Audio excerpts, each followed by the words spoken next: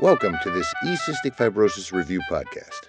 eCystic Fibrosis Review is presented by the Johns Hopkins University School of Medicine and the Institute for Johns Hopkins Nursing. This program is supported by an educational grant from Abbott Laboratories, Gilead Sciences Medical Affairs, and Vertex Pharmaceuticals. Today's program is the companion activity to the February 2012 eCystic Fibrosis Review newsletter. Our topic is the role of exercise and physical activity in optimizing CF outcomes. Our guest today is Dr. Greg Wells from the Hospital for Sick Children at the University of Toronto. This activity has been developed for physicians, nurses, respiratory therapists, dietitians, and physical therapists caring for patients with cystic fibrosis. There are no fees or prerequisites for this activity. The accreditation and credit designation statements can be found at the end of this podcast. For additional information about accreditation, Hopkins policies, expiration dates, and to take the post-test to receive credit online, please go to our website newsletter archive, www.ecysticfibrosisreview.org, and click on the March 2012 podcast link. Learning objectives for this audio program are that after participating in this activity, the participant will demonstrate the ability to describe exercise interventions suitable for prepubescent children with cystic fibrosis, differentiate between appropriate exercise interventions for adolescent female and male patients with CF, and discuss the characteristics of exercise and physical activity interventions for adult patients with CF. I'm Bob Busker, Managing Editor of eCystic Fibrosis Review. On the line, we have with us our February newsletter issue author. Dr. Greg Wells is an Associate Scientist and Assistant Professor of Physiology and Experimental Medicine, Faculty of Kinesiology and Physical Education at the Hospital for Sick Children at the University of Toronto. Dr. Wells has disclosed that he has no financial interest or relationship with a commercial entity whose products or services are relevant to the content of his presentation. He's also indicated that his presentation today will not include references to unlabeled or unapproved uses of any drugs or products. Dr. Wells, welcome to this eCystic Fibrosis Review podcast. Thanks very much, Bob. I'm very happy to be here to do the podcast today. In your newsletter issue, you reviewed recent research on how physical activity may be able to improve outcomes in patients with cystic fibrosis. What I'd like to do today is to get into that topic in more depth, to further explore just what clinicians can do to increase their patients' exercise frequency and capacity. So if you would, Dr. Wells, start us off with a patient description. Our first patient is a young boy with cystic fibrosis, prepubescent, and he's a very good young athlete. It's interesting to look at children with cystic fibrosis because they are very different than adults with cystic fibrosis, and we have to consider children differently from adolescents and from adults. As an exercise physiologist advising clinicians, what are the key factors they need to be aware of when recommending exercise for children before puberty? Well, the first thing to consider for clinicians when they're working with children with CF is what we call peak height velocity, or the onset of peak height velocity. That's the growth spurt that begins to initiate a number of different changes in the physiology of the young individual that we're dealing with. Interestingly enough, their physiology with regards to exercise changes considerably right in and around that time. Their lungs begin to grow, the heart begins to grow, the limbs begin to lengthen. As a result, their ability to exercise changes as well. And there's a number of internal physiological things that change with regards to aerobic metabolism, anaerobic metabolism, and strength and conditioning, all of which can be taken advantage of if we're aware of the timing of the changes in these different elements. So it's very important to consider children before the onset of their growth spurt and then adolescents after the onset of that growth spurt.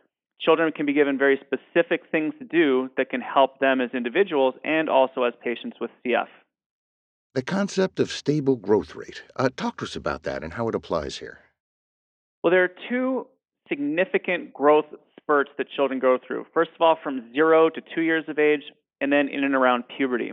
In between those times, between the ages of 2 and approximately, let's say, 10 for girls, 11 for boys, and that's very individual as to when someone will enter into the second growth spurt, obviously. There's a period of stable growth. And the wonderful thing about that stable growth period is that boys and girls are very similar physiologically. So the exercise recommendations that you give to children can be consistent from boys to girls. And because they have a very stable growth rate, their ability to learn sport skills is excellent. So you can have children participating in sports, learning, improving, and feeling like they're having a successful experience all the way through that period from 2 right through to 10. As soon as they enter into that second growth spurt, bodies begin to change and their ability to do sports changes as well. But right through that period, we can confidently give boys and girls very consistent, similar recommendations for what they should be doing in terms of exercise. For children of this age, exercise is really playing. So give us a general overview, if you would, about the nature of children's play. Well, if you look at a group of children playing in a playground, you'll see that they adopt an interesting pattern. They'll do short sprints and then walk around and recover, or do a burst of climbing and then stop and rest. And it's very different from the way that adults might exercise, where we might go for a run, or we might go to the gym and do some work on a treadmill, or we might go into the gym and do an hour of weights, for example. Children love to play anaerobically. They love to sprint, they love to do explosive movements, and then they'll walk around and recover. The wonderful thing about this is that it has powerful positive effects on the human physiology of anaerobic metabolism and also aerobic metabolism inside the muscle. It's the perfect recommendation for children with cystic fibrosis because it targets various different energy systems within the muscle and also the cardiovascular system, which delivers oxygen on the aerobic side. So by being aware of the nature of children's play, we can make effective recommendations for children with cystic fibrosis. Well, now, how does the nature of children's play specifically apply to children with CF? Well, we've talked about the nature of children's play and how it activates both the aerobic and the anaerobic system. The reason why it's critical is because children can engage in play all day long, and habitual physical activity and the amount and intensity of that habitual physical activity is critical. Because researchers at the Hospital for Sick Children have identified that the more habitual physical activity that a child is involved in, the slower their rate of lung function decline. It's not just the traditional thinking around exercise or training. It's actually the total volume of movement that a child does over the course of the day that seems to have a protective effect for long-term lung function in children with CF. Talk to us about some specific exercise recommendations that can be given to pediatric patients. As a clinician, we should feel that it's safe to recommend physical activity, exercise, and training for children with mild to moderate lung disease. What I would like clinicians to consider is that we want to provide children with the opportunity to do as many different things as possible, to keep it interesting for them, to keep it changing, to continue to develop them as young athletes that can do all activities. We're talking about walking, running, jumping, throwing, playing, and swimming. The critical thing that we're looking for here is consistent participation. We want children to be involved in physical activities for at least 60 minutes a day. That might seem like a lot, but this is what we know is important for maintaining health in children. And interestingly enough, because they're younger and their bodies are adapting in a certain way to growth, we've also found that intensity has to be relatively high. Like when children play in a playground, there's bursts of activity followed by rest. We shouldn't be afraid of recommending intense activities like soccer or basketball to children with cystic fibrosis. The intensity is critical.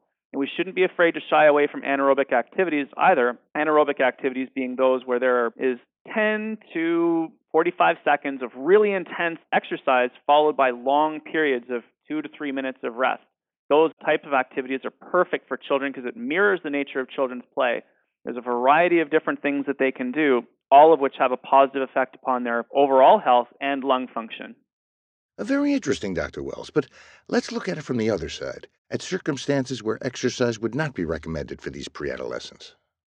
Well, there's two times that I think we need to be careful when we're prescribing exercise to all patients with CF. In keeping it simple, we'll be able to remember it for everybody. The first time is during acute pulmonary exacerbations. When a patient is sicker than normal, and there's been a precipitous drop in FEV1 at a specific moment in time, we do not want to be recommending intense activities during that time. At those moments, we're looking for just maintenance of some base level of movement.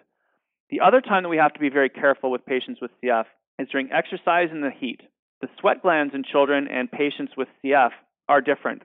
Patients lose more sodium and chloride than healthy people do. So the potential for becoming dehydrated or not maintaining their electrolyte balance in people when they're exercising in the heat is great when someone has CF. So those are the two moments we have to be careful of: acute pulmonary exacerbations and also exercise in the heat. Thank you, Dr. Wells. Let's move up the age range now and look at exercise recommendations for adolescents. Well, the second case I'd like to bring to your attention is a young girl, 15 years of age, with cystic fibrosis, reasonable FEV1 above 85%, still healthy and participating in lots of activities at her school. You've described an adolescent female. Now, aside from the obvious ones, are there major differences between adolescent females and males?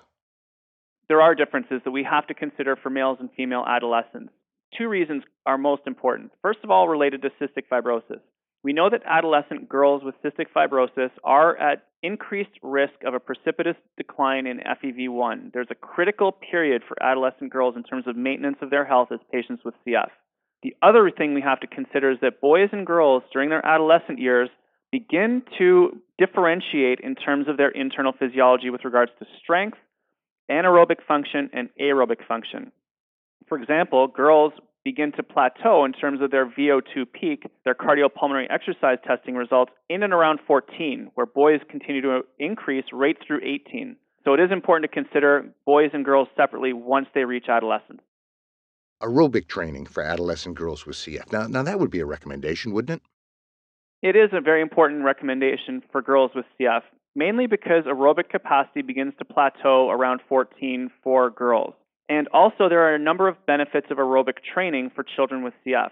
Because aerobic training or aerobic exercise like running or swimming, even sports like soccer, they push the physiology of the oxygen transport system. And that involves lungs, heart, blood, as well as muscles. So it has a very powerful effect on the entire oxygen transport pathway. There also has been demonstrated positive effects upon increasing mucus clearance in children who participate in aerobic activities. In fact, you can increase daily mucus clearance by up to 30%. There is something that we need to be careful of, though, especially with adolescent girls with CF. We know that maintenance of body composition is critical. We do want to maintain a certain level of percent body fat in patients with CF. And when we do aerobic training, those percentages begin to decrease. So it's critical to support exercise recommendations for adolescents with CF with an increased consumption of calories across proteins, carbohydrates, and fats to be able to support that effectively. Dr. Wells, let me ask you to go a little deeper into the importance of nutrition for these adolescent female patients. Well, exercise demands energy, and the way that we get energy into our bodies to fuel exercise is obviously through nutrition. And of course, maintaining proper body composition in patients with CF is critical to long-term health. We want to be maintaining lean body mass. We also want to be maintaining percentage body fat. So I would like young athletes or young children, adolescents who are participating in activity, especially those children with CF, to have increased amounts of complex carbohydrates like whole wheat pasta or whole wheat bread after exercise to help refuel their muscles. I want them to be having protein to help their muscles and different body parts to rebuild themselves. But I also want them consuming good fats like avocado or coconut or olive oil. Those sorts of foods help the nervous system to repair itself and provide a base level of energy to help support the increased levels of physical activity, as well as to maintain proper body composition in patients with CF. Well, thank you. Talk to us now, if you would, about some of the actual exercises you would recommend for aerobic exercise training. Well, aerobic exercise training is really interesting. Even though it's aerobic, and we often think of that as sort of long runs or long bike rides, there are a number of different things that we can do. We can do aerobic-based type activities. That's something like going for a hike. That's something like walking. That's general level of activity in our lives, walking to and from school, light, easy activities over an extended period of time. That has very powerful effects upon the oxygen transport system and can be very healthy for children with CF.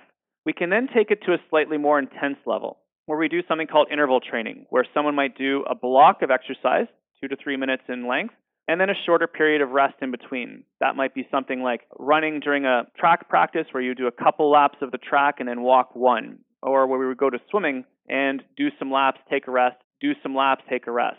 That would be considered interval training, slightly higher intensity and a little bit more rest integrated into those. Examples of some activities or sports that can place an emphasis on aerobic capacity are swimming, soccer, cross-country running. Even things like yoga can be beneficial because there's an elevated level of activity for an extended period of time. All of those can be very powerful and beneficial for children with CF, especially adolescent females.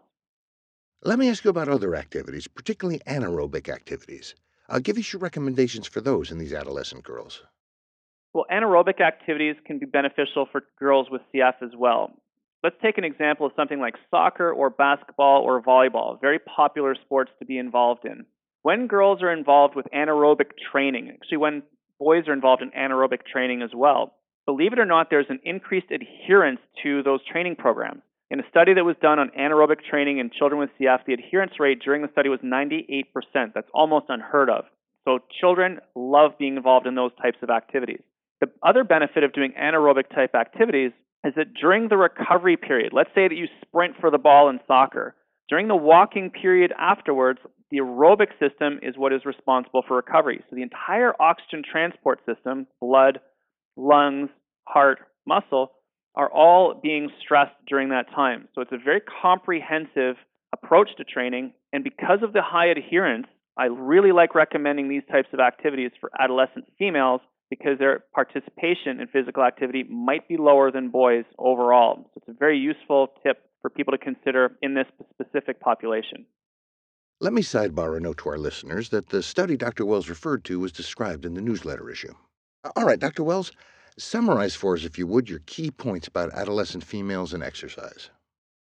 Well, for adolescent females with cystic fibrosis, we have to consider three critical things. First of all, aerobic training is very powerful and effective for this particular group. It improves and slows the rate of lung function decline in this population. Secondly, we're looking to maintain increased amounts of attention to nutrition to support the increased physical activity in a healthy manner. And finally, incorporating some sort of anaerobic recommendations as well, because that helps with adherence, which is critical for adolescent females with CF. And we'll return in a moment with Dr. Greg Wells from the Hospital for Sick Children at the University of Toronto. Hello, I'm Megan Ramsey, nurse practitioner and clinical coordinator for adults at the Johns Hopkins Cystic Fibrosis Program at the Johns Hopkins University School of Medicine. I am one of the program directors of eCystic Fibrosis Review. These podcast programs will be provided on a regular basis to enable you to receive additional current, concise, peer-reviewed information through podcasting, a medium that is gaining wide acceptance throughout the medical community. In fact, today, there are over 5,000 medical podcasts. To receive credit for this educational activity and to review Hopkins policies, please go to our website at www.ecysticfibrosisreview.org. This podcast is part of eCystic Fibrosis Review, a bi-monthly email-delivered program available by subscribing. Each issue reviews the current literature on focused topics important to clinicians caring for patients with cystic fibrosis. Continuing education credit for each newsletter and each podcast is provided by the Johns Hopkins University School of Medicine for physicians and by the Institute for Johns Hopkins Nursing for nurses. Subscription to eCystic Fibrosis Review is provided without charge, and nearly 1,000 of our colleagues have already become subscribers. The topic-focused literature reviews help them keep up to date on issues critical to maintaining the quality of care for their patients. For more information, to register to receive eCystic Fibrosis Review without charge and to access back issues, please go to www.ecysticfibrosisreview.org. Welcome back to our March 2012 eCystic Fibrosis Review podcast. I'm Bob Busker, managing editor of the program. Our guest is Dr. Greg Wells from the Faculty of Kinesiology and Physical Education at the Hospital for Sick Children at the University of Toronto. And our topic is the role of exercise and physical activity in optimizing CF outcomes. We've been discussing how the information in our February newsletter issue can be applied in the exam room. Now, so far we've talked about prepubescent children and adolescent girls. And Dr. Wells, you described some distinctions between adolescent girls and boys regarding CF and exercise. So let me ask you to focus now on adolescent males. The next patient that I'd like to bring up is a 17-year-old boy. He has moderate FEV1 of around 70% FEV1 and a lower lean body mass than we would normally expect in a boy of 17 years of age. All right, now, I think we're all going to assume that exercise is also important for these adolescent males with cystic fibrosis. So talk to us a little bit about that, if you would. There's two pieces of the puzzle for adolescent males. The first one is maintenance of aerobic capacity. Aerobic capacity, as we would measure with VO2 peak or VO2 max during a cardiopulmonary exercise test, will naturally continue to increase from 12 to 18 in boys just because of growth. But that doesn't mean that we can't train it as well. And we know that VO2 max is related to FEV1 and to survival in patients with CF. So the higher we can get that VO2 max, according to some research that was been presented in the newsletter, the better that patient's outcome is going to be. The second piece of the puzzle, which we can talk about aerobic with adolescent boys with CF, is the strength training piece, because boys naturally will gravitate towards that type of work because they feel like they like to increase their muscle mass. But this also has positive effects upon FEV1 for patients with CF. Let's take those puzzle pieces one at a time. The importance of aerobic capacity training. Well, aerobic capacity training, endurance training, may have positive effects upon exercise tolerance, increasing aerobic capacity, increasing respiratory muscle endurance, and even more importantly, perhaps, is an improvement in perceived health. Now, many of these positive benefits persist long after exercise interventions have ended. So it's critical that we give children, adolescents, ideas about what they can do, help them implement it at least once, and then we can expect these benefits to last for an extended period of time. And around exercise, and aerobic exercise in particular, this is critical because the higher we can get that aerobic capacity, the better we can expect outcome to be over the long term, because VO2 max has been shown to be related to survival in patients with CF. Very good. Now, the other piece. You noted that adolescent boys like to increase their muscle mass. Talk to us about how that can directly benefit their CF condition. We've just completed a study at the Hospital for Sick Children that shows that upper body strength and anaerobic capacity are significantly related to FEV1, perhaps even more highly correlated than traditional cardiopulmonary exercise testing. This is critical for boys because boys in adolescence have natural increases in a hormone called testosterone. And testosterone helps us to layer on and increase muscle mass, which has also been shown to be related to positive health outcomes in patients with CF. If we can keep lean body mass up in this population, we can expect improvements and maintenance of health around lung function for an extended period of time. Dr. Wells, discuss the benefits of strength training for adolescent males a little bit more for us, if you would. Sure. Well, strength training increases lean body mass, especially around muscle mass.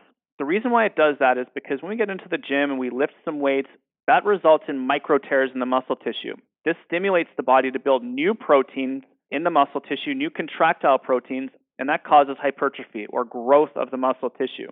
This has positive benefits upon physiology, but importantly, especially for boys in this age group, it has benefits upon their psychology as well in a number of different areas. There's lots of very interesting research on the relationship between psychology and physiology. We don't have time to get into that now, but it's an exploding area to be aware of. The other real benefit we can see with strength training is that even though we get into the gym and let's say lift 12 repetitions of a weight, and that only takes us about a minute, the whole recovery period is also being done aerobically inside the body. So even though we're doing strength training, we're also targeting the aerobic system as well. So it's almost like fooling your patients into doing aerobic training by getting in and doing strength training, both of which have positive effects upon health and lung function in this population. So, your specific exercise recommendations for young males with cystic fibrosis? Well, the exercise recommendations we might look at for an adolescent boy with cystic fibrosis would be to incorporate both aerobic endurance and strength training into a weekly plan. For example, we might do Monday, Wednesday, Friday cardiovascular exercise like soccer, basketball, alternated with Tuesday, Thursday, Saturday going to the gym and lifting some weights and to try to instill that hypertrophy response in the body. Those are movable, and as long as we're alternating between aerobic and strength, I think we can achieve everything that we're looking for in this population. Now, when we're doing that, it requires slightly different nutritional support. When we're doing aerobic endurance type activities, the body uses a lot of muscle glycogen. The priority is on getting carbohydrates back into the system to refuel the muscles. When we're doing strength training, the priority shifts towards protein because we're looking to rebuild muscle tissue, and to do that, we need increased amounts of protein. Fish, meat, dairy products, even things like tofu that you might be able to get an adolescent boy to eat, possibly.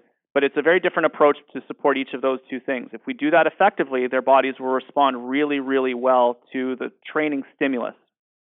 Under what circumstances would you not recommend exercise for these patients?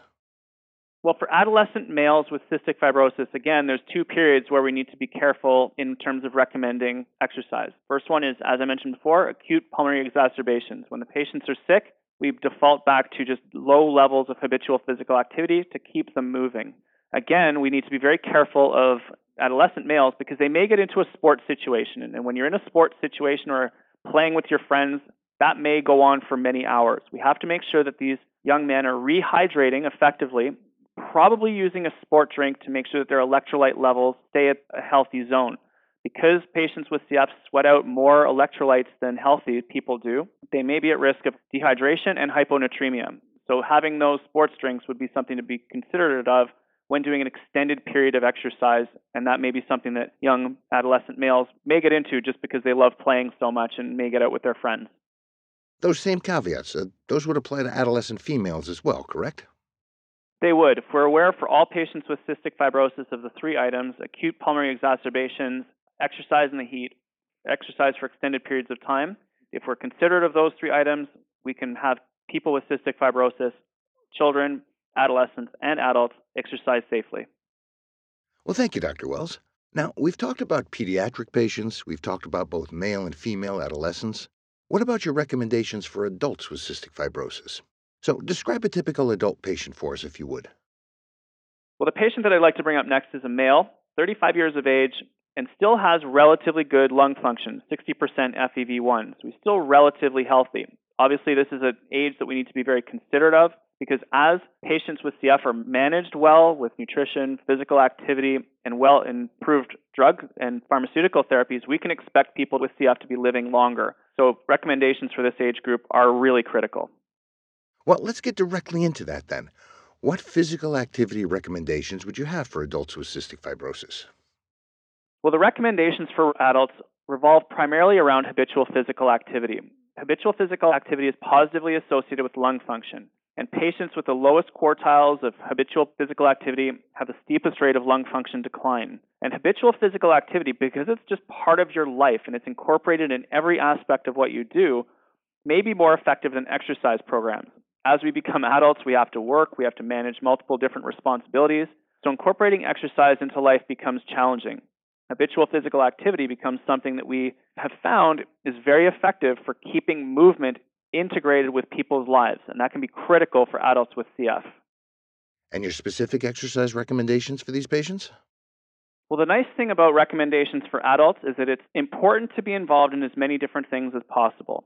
We can look at the benefits of being involved in aerobic endurance type activities like walking, running, cycling, swimming. All of those have well-documented positive effects upon health. We can also incorporate anaerobic type activities, interval training, and games like beach volleyball or soccer or any sort of sport that adults may choose to be involved with. Getting into the gym and doing strength training is also very important for this population. It's enjoyable, it can be fun. We encourage people to do that as well. The final piece of the puzzle, which we'd like to add for this group, adults, which is different from children and adolescents, is the importance of flexibility for overall health and maintenance of injury resistance and avoidance and those sorts of things. So it's the comprehensive approach is what we're looking for here. Aerobic, anaerobic strength, and flexibility. I call that the aggregate of 1% gains. If we can incorporate just a little bit of physical activity across a wide spectrum of exercises on a daily basis, we can just keep ourselves physically healthy over an extended period of time, and that's the magic piece, is just variety and consistency. The concept of concurrent exercise. Talk to us about that, if you would, please. Sure. Concurrent exercise is a new concept that actually comes out of high-performance sport, where athletes in specific sports that used to do just one type of activity are now adopting a wide range of activities to improve their performance in their specific sport of interest. We found that that has positive benefits as well for people across a spectrum of health levels, from athletes down to healthy people to people with a chronic disease like cystic fibrosis. Concurrent training simply means we want to try to incorporate as many different things as possible in a week plan. For example, we might do some light cardiovascular activity on Monday morning. We might do yoga Monday evening and then do a strength training session on Tuesday. And something like that could be cycled through the rest of the week, where activities are incorporated in a week plan. They're completely different. They target many different aspects of our physiology, but they're all done within a limited time frame. It keeps things interesting. It keeps people improving across a spectrum of their physiology. And we think that it may be very powerful for people with chronic disease because it has benefits across the entire pathway in the body, from heart to lung to blood, right through the muscle tissue, maybe even down into the bones. So it's a powerful new concept that we're recommending people consider. What type of nutritional support is particularly important for adult CF patients? Well, nutritional support when you're looking to incorporate physical activity and exercise into your life is critical. And with patients with CF, it's even more important because we have to maintain body composition around lean body mass and also percent body fat. So we're looking to maintain levels of carbohydrate intake to make sure that exercise is fueled properly, increasing levels of protein intake to make sure that when we do train, our body is able to rebuild itself effectively, and also to increase the amount of fat that one's intaking, but good quality fats. That will help to improve the nervous system and also to maintain base levels of energy to fuel all of these activities and health. So nutrition is absolutely critical for patients with CF, especially those who are incorporating exercise into their life. And the potential risks in recommending exercise for patients with CF. Well, there are several risks that we need to be aware of. The first one is we have to remember that the sweat glands are different from healthy people in that they excrete more sodium and chloride. So when patients with CF are exercising, we do want to be recommending sport drinks that are high in electrolytes. This becomes even more important when patients begin to exercise in the heat, for example, going for a run outdoors in the summer, or doing prolonged activities. Now, define anything prolonged as being longer than an hour at a time. That may lead to hyponatremia and dehydration. We want to be very careful of that in patients with CF. Now, it is encouraging because patients with CF have pushed the limits of what humans are capable of. We have an example of Lisa Bentley, who is a professional Ironman triathlete, and she is doing exercise in the heat for prolonged periods of time in a healthy fashion, but her nutrition is absolutely perfect to be able to support that. So it is possible. We just have to do it very, very carefully. The other group that I'd like to bring to everyone's attention is patients with severe lung disease, and that would be defined as anyone with less than an FEV1 of 50%. Here we have to be extremely careful because patients run the risk of exercise-induced arterial hypoxemia or not being able to deliver enough oxygen to the blood. So with patients with severe lung disease, we do want to be very careful. It is possible to participate in activity, but we have to be careful when we're recommending it. There has also been a paper that suggests that there is potentially a risk of pneumothorax in this population. So again, being careful to incorporate exercise on a case-by-case basis, which the clinician can do individually with the patient, would be something to consider here. Thank you for those cases, Doctor. I'd like to shift gears now and ask you to look to the future for us. What's the latest research telling us about exercise for patients with CF? Well, I believe the future is exciting because we have the potential to incorporate exercise into the lives of people with cystic fibrosis and to do so from a mechanistically justified perspective. We have new research that's just come out that demonstrates how the cystic fibrosis transmembrane regulator, the protein that's dysfunctional in CF, affects muscle tissue.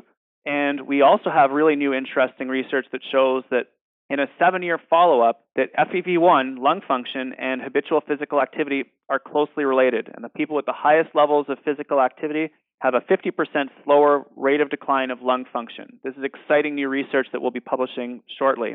The final piece which I'd like to introduce is that we've also found that there is a very close relationship between anaerobic function as well as strength and FEV1 in children with CF.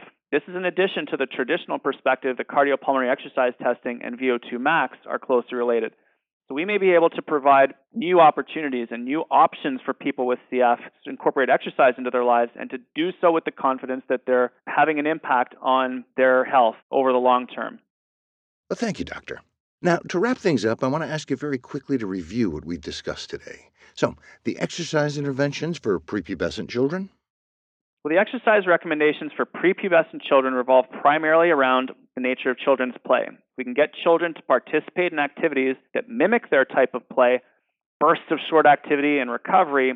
I think that we've really helped them to incorporate an important aspect of exercise into their lives. Differentiating exercise recommendations between adolescent females and males. For adolescents with CF, we would like the girls to be participating in aerobic activities as a foundation, and for boys to be participating in strength activities as a foundation. The reason for that is that aerobic function plateaus in adolescent females, so incorporating aerobic function will continue to target the oxygen transport system, and incorporating strength is critical for boys. It's something that boys like to do, and it also has aerobic benefits, so it targets both positive changes in the muscle as well as the oxygen transport system. And the specific recommendations for adult patients with CF. The recommendations for adult patients with CF are to incorporate as much habitual physical activity into their life as possible. Habitual physical activity has been related to lung function, so it's critical that adult patients with CF do as many different things as they can as often as possible. Dr. Greg Wells from the Hospital for Sick Children at the University of Toronto, thank you for being part of this eCystic Fibrosis Review podcast. Well, thanks very much for having me on the show, and I really enjoyed it. This podcast is presented in conjunction with eCystic Fibrosis Review, a peer-reviewed CME and CNE-accredited literature review emailed monthly to clinicians treating patients with cystic fibrosis. This activity has been planned and implemented in accordance with the essential areas and policies of the Accreditation Council for Continuing Medical Education through the joint sponsorship of the Johns Hopkins University School of Medicine and the Institute for Johns Hopkins Nursing. The Johns Hopkins University School of Medicine is accredited by the Accreditation Council for Continuing Medical Education to provide continuing medical education to physicians. For physicians, the Johns Hopkins University School of Medicine designates this educational activity for a maximum of 0.75 AMA PRA Category 1 credits. Physicians should only claim credit commensurate with the extent of their participation in the activity. For nurses, this 0.5 contact hour educational activity is provided by the Institute for Johns Hopkins Nursing. Each podcast carries a maximum of 0.5 contact hours. This educational resource is provided without charge, but registration is required. To register to receive eCystic Fibrosis Review via email, please go to our website, www.ecysticfibrosisreview.org. The opinions and recommendations expressed by faculty and other experts whose input is included in this program are their own. This enduring material is produced for educational purposes only. Use of the Johns Hopkins University School of Medicine name implies review of educational format, design, and approach. Please review the complete prescribing information of specific drugs, combination of drugs, or use of medical equipment, including indications, contraindications, warnings, and adverse effects before administering therapy to patients. Thank you for listening. eCystic Fibrosis Review is supported by an educational grant from Abbott Laboratories, Gilead Sciences Medical Affairs, and Vertex Pharmaceuticals. This program is copyrighted, with all rights reserved, by the Johns Hopkins University School of Medicine.